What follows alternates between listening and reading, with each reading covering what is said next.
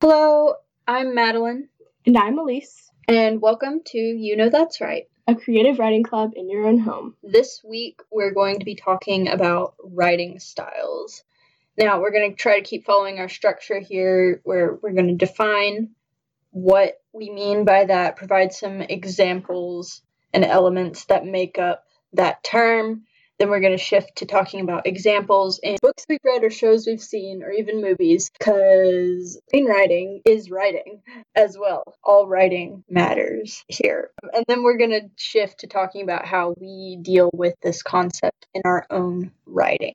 As far as defining writing style, I have a simple definition written out here as just elements that make up the narrative voice. Mm-hmm. So this is when you're reading a book, it's like no dialogue. It's just the voice, the person or being thing that the author is using. The narrator? The narrator. Wow. Sorry, should have helped you out sooner there. Yeah, thanks for letting me flounder there. Do you have any different descriptors? Not really. I would say pretty much the same thing. Yeah. And there's a lot of different elements. Right? It took me a while to write all of these down, and then I kept coming back to put in other elements of writing style that I noticed. The first, probably the most important one, is the point of view. Mm-hmm. The point of view from which the story is told. So it does kind of set the tone, I feel like, for the rest of the story. Yeah. Typically you write in first person and third person. I write in third person most of the time.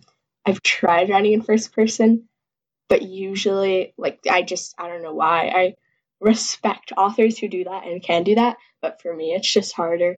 Mm-hmm. I guess because it's not my writing style.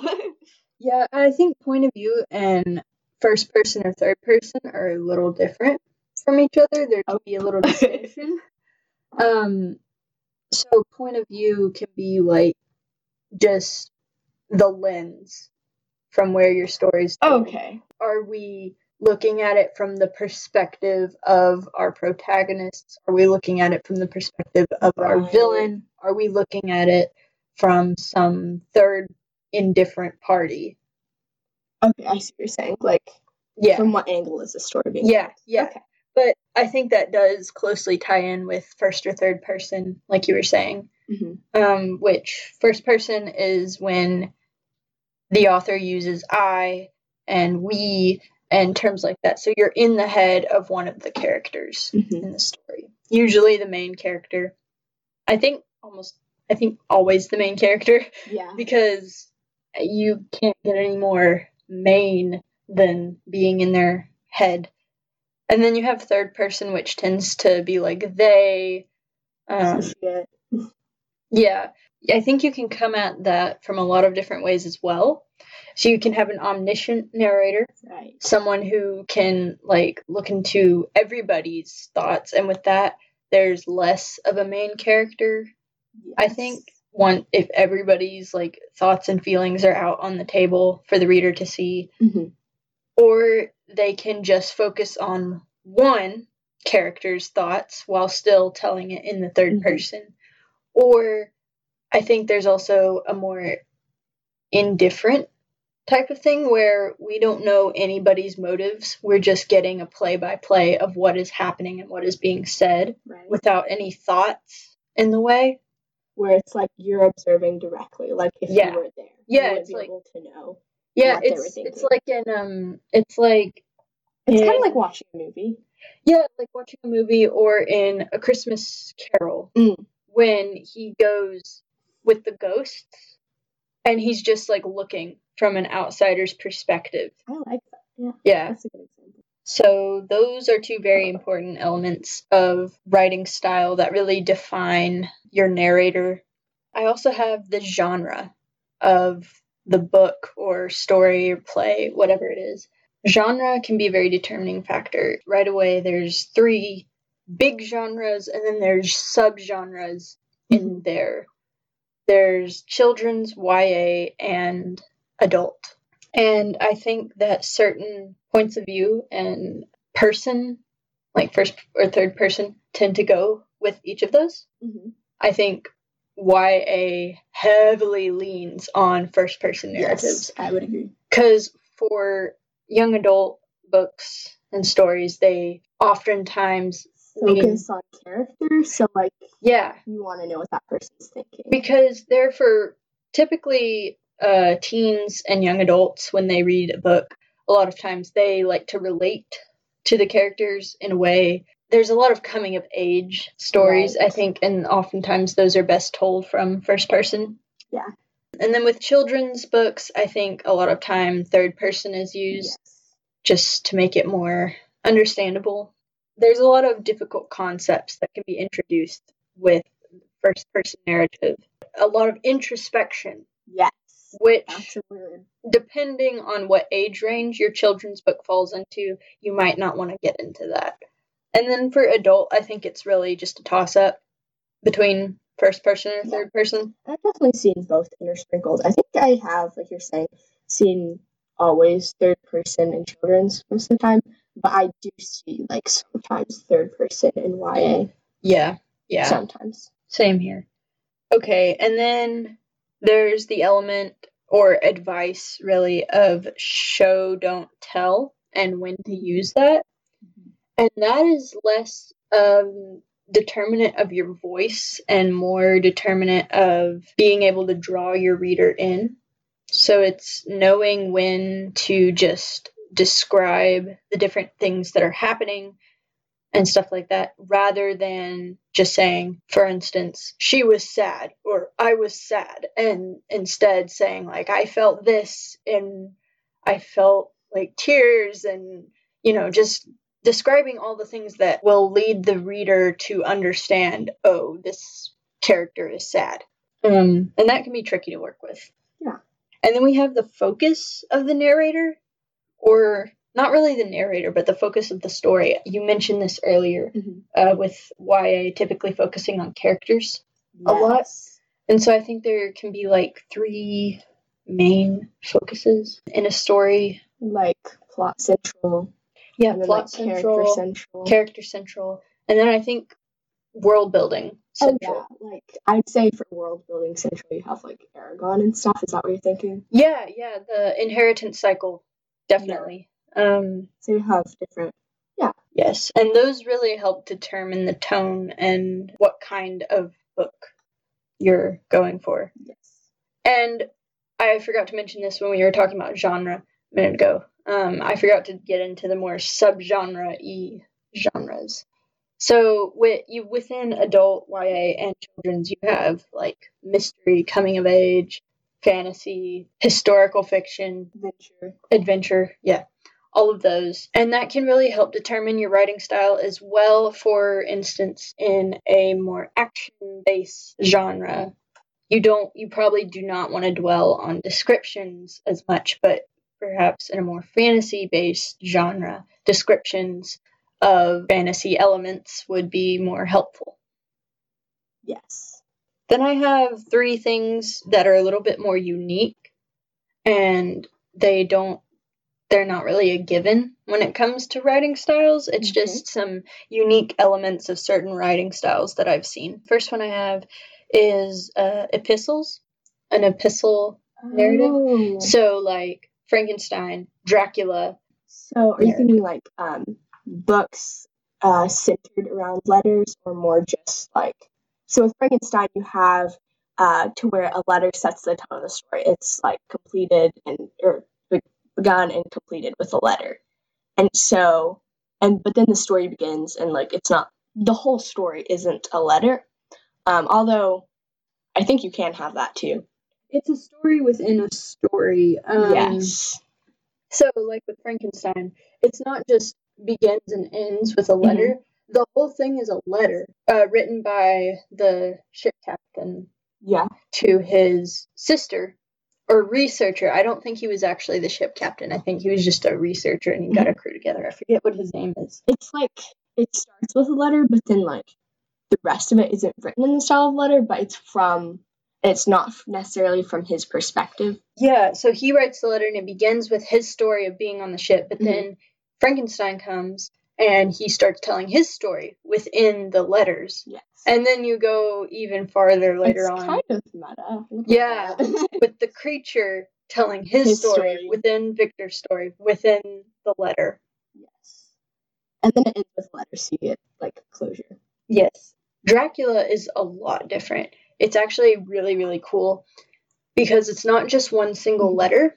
Dracula follows the diary entries and letters of several different characters. So you have Jonathan Harker, Mina Harker, Van Helsing, and Dr. John Seward. I think those are the main characters whose works you read. So you have letters, diary entries. That's cool. Yeah, so the narrative has like 4 different first-person narratives within it, and you put it all together, and it's one of the things about Dracula that make it such a good read.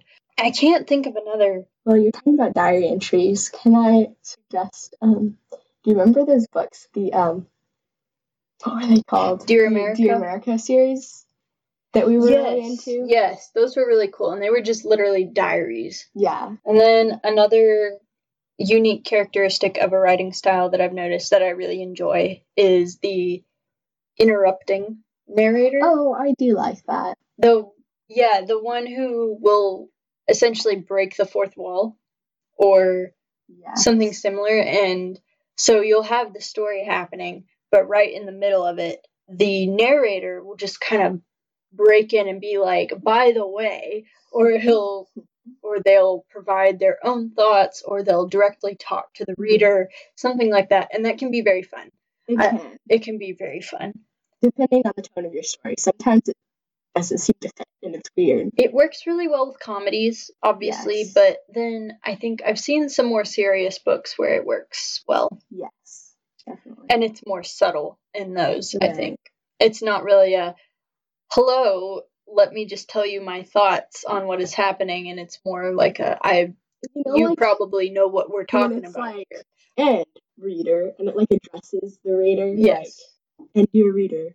And it's just like a line. I think that tends to be more of an older writing style thing, but I have seen some newer writing styles where it's used very liberally, and I'll get into that in the examples.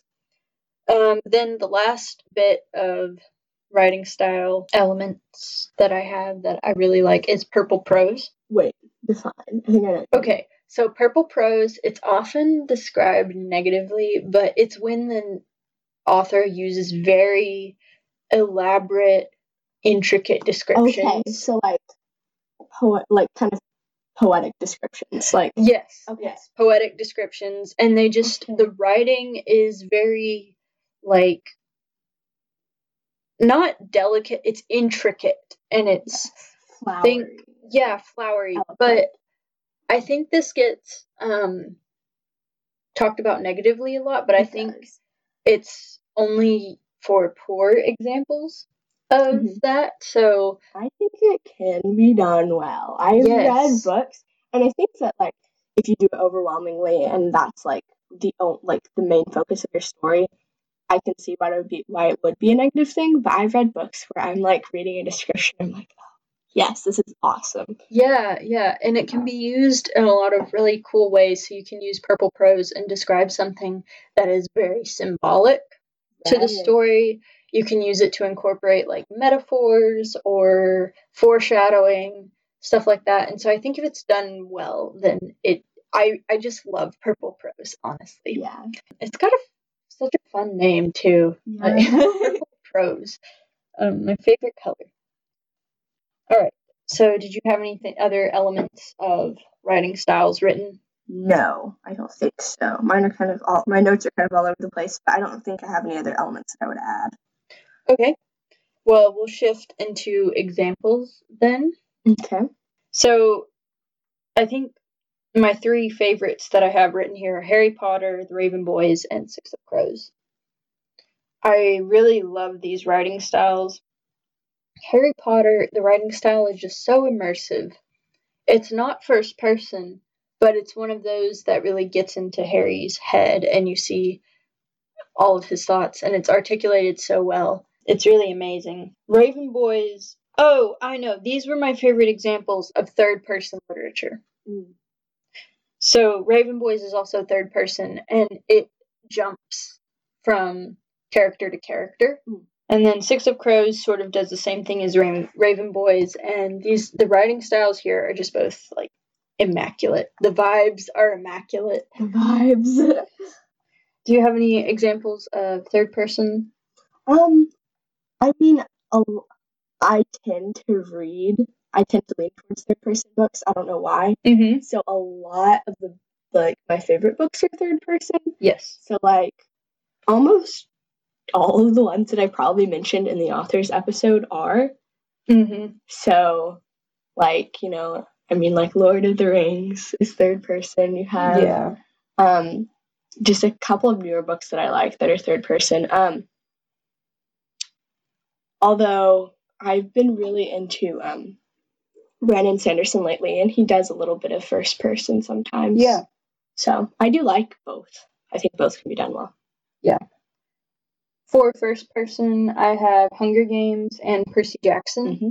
Again, both of these, one of them is YA Hunger Games, and then the other is children's. But I think that Percy Jackson is more of an older kids book. Both of these do first person very well, I think. Hunger Games feels like you're reading someone's thoughts. Mm. It's very, very well done. And then Percy Jackson, we all know and love the snarky, sarcastic tone of middle school Son of Poseidon. It's very funny. It can be a little childish to look back on, but I think he does the first person very well. Okay, and then for shifting perspective, so it goes from character to character. I have Heroes of Olympus. Yes. Which is the sequel series to Percy Jackson. That's the main thing I was thinking of. Yeah, I think a lot of people were mad because in Percy Jackson, the original series, he had all these very fun chapter names. Yeah. But then in Heroes of Olympus, they would just be titled with whichever character we're looking at for their point of view, which I think is clever. I mean, not clever, but useful. Yeah. I think that I kind of miss the fun chapter names. And, like, I don't know. It's like, for me, as a reader, I'd be like, oh man, if it was like a character I didn't like, it's actually like, oh man, a chapter from their point of view. It would like kind of like make me annoyed. But yeah, I think that can be the one downfall of switching point of views during a book is that sometimes we have favorite characters, even if they're all the main character. Sometimes we have favorite characters and we just want to hear from the one. And then I also have Six of Crows and The Raven Cycle, which, again, both switch point of views. I think that's become a very common trope in YA fiction. There's also a very distinct tonal shift between different eras of literature, I think. So, like, classics versus modern literature. I think I actually learned about this in my college class. We had to read some books that we thought were all very dry. Right. But our professor explained to us that back then, when they didn't have TV or video games or anything like that, this was their entertainment. Like, they would read the book out loud to the family, and they would, like, reread their favorite passages and stuff. And so common classic tropes like the shopping trip or something like that that's full of description. Yeah. People loved that, and it was something like the TV tropes we look at today. Yeah. So, whereas today we tend to tell authors to focus more on doing and not just descriptions. Dorian Gray, I think, is a good example of purple prose. See, I read that and I was like, the descriptions. The man has an entire chapter, the man as an Oscar Wilde, has an entire chapter dedicated to describing all of the things that Dorian begins to collect. Yes, I liked that chapter. Yeah, I mean, I think it's not for everyone, but if you like purple prose, then Dorian Gray would be an excellent book for you. Yes. Okay, and then I think I have examples here of books that either focus on more of the world or more of the characters. So I have Eragon, which we mentioned earlier, Lord of the Rings, and Six of Crows. All really tend to focus on the world. and the world Yes. building. I think yeah. Tolkien especially is known for his world building, so I think that's no But surprise. he's so well rounded. I mean, it's not a bad thing if you have a main focus, but like that I think he also does characters really well, and you also like Yes. his like the plot line of Lord of the Rings is like iconic. So Yeah. it's like you could almost look at it from different angles each time you read it. Yeah. I So think that's his cool. most prominent element, though, is the world building. Right, because he's so elaborate with it. Yeah. Like the languages. Yeah. Yeah. Yeah, the man constructs entire languages. So then for character-based, I have Percy Jackson. Yes. And the Raven Boys. Those are both very character-based. And if you want to write a more character-based book, a good idea to do that might be to put them in a setting that is familiar to the audience. So Raven Boys is set in 90s Virginia, or early 2000s Virginia.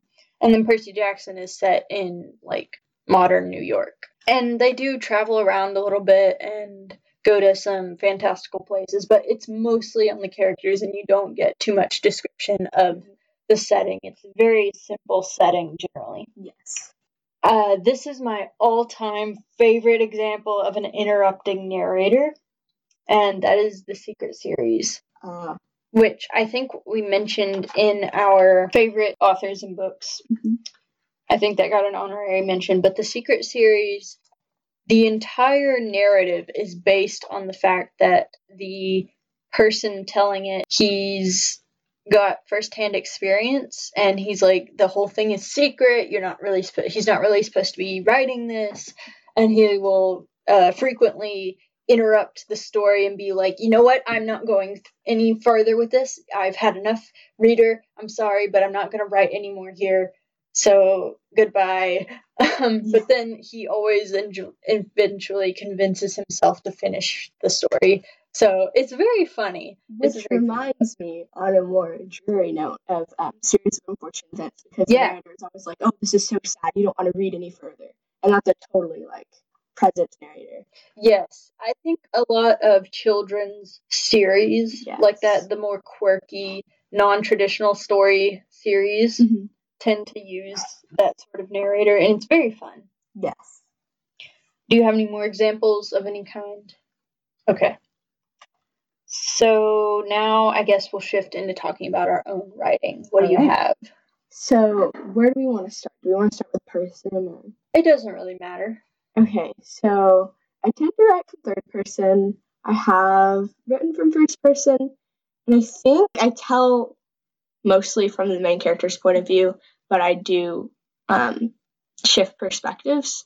And so it is like you have like three main characters and like the story is being told from their angle. And that's kind of, I tend to do the same thing in my other stories where I have a like small cast and like you have like the main characters are telling the story. I've always thought that the trope where the villain tells the story is really cool, but never gotten into that in my own writing.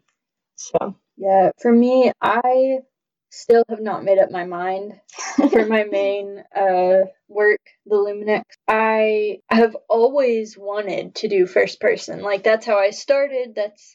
I've always done first person, but then more recently I've tried out third person, but then I accidentally switched back to first person when I was writing, like, absentmindedly. So who knows? I know I do want to shift perspectives, at least in book 2. So that might be a determinant. I have seen where you have it's written in first person, and then you have like a character or a chapter from another character's point of view in third person. I might do that. Yeah, which I don't mind as a reader. I think it can also be a little dangerous to kind of play around with perspective in ways that readers aren't really used to because it might be confusing, but who knows? Okay, what else is unique about your writing style? We mentioned chapter names. I like to name my chapters. I know a lot of people just do chapter 1, chapter 2. It's like a reward for me when I finish a chapter. I'm like, oh, I get to name my next chapter. It's like a reward. Wait.